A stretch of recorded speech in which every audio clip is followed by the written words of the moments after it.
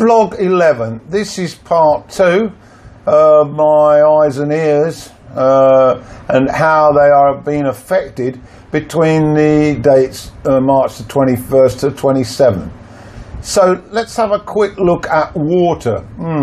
We all need it, and here in Thailand with the extreme temperatures we certainly need to drink a lot of it. But let's get quite straight to the point. The water quality out of the tap is not good enough. You drink it, you're going to get sick. The locals, of course, who harden to it, do use it and do drink out of it. Although there are a large number of Thais who also buy bottled water. I buy bottled water to drink, but I do use the tap water when I boil it. Common sense. Lots of people come here, start drinking the water, end up with funny tummies. Now, let's move it a notch upwards to how the visitors, we call them Farang here, change their behaviour as soon as they step off the plane. I read in Facebook last week of a young man who arrived here ready to have the time of his life, decided to rent a extremely powerful motorbike. I'm not sure if it was a Harley Davidson, but clearly he wanted to look like Peter Fonda or Dennis Hopper out of Easy Rider, and ended up having a serious accident, has lost his leg, and for God forbid he doesn't have any travel insurance.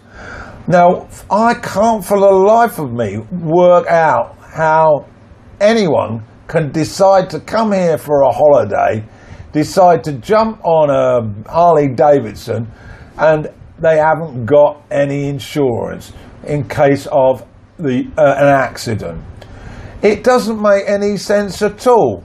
But now he's pleading, and his family are pleading for help to settle his very, very expensive hospital bill.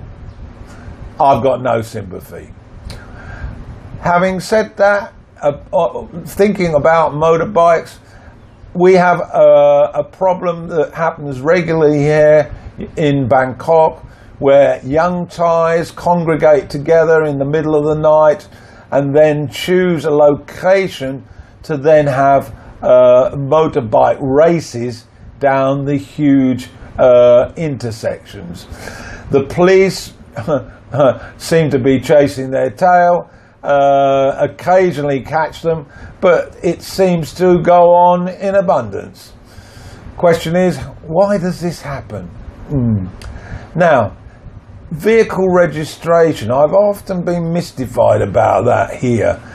I know from experience in the UK where vehicle registration work hand in hand with the police when it comes to misdemeanors and offences.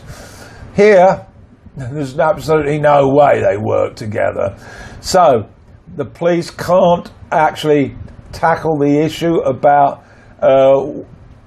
whether the person using the car is legally allowed to use the car, where it's registered in relation to the user. So this is a giant obstacle to law enforcement.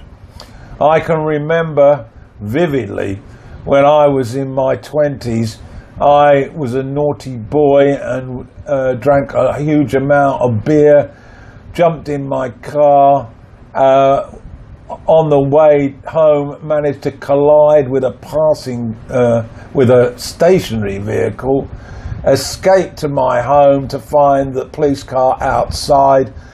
Somebody had taken the registration number and they have found the address because the car was in my father's name. I ended up spending 1 year without any access to a motor vehicle. I lost my license. Final point on Thailand, dating sites. After my wife left me, I did use these regularly and met quite a number of girls.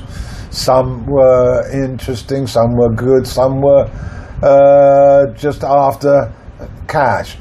What I've noticed recently is that on these dating sites, there are far more young women using it as a way to promote their business.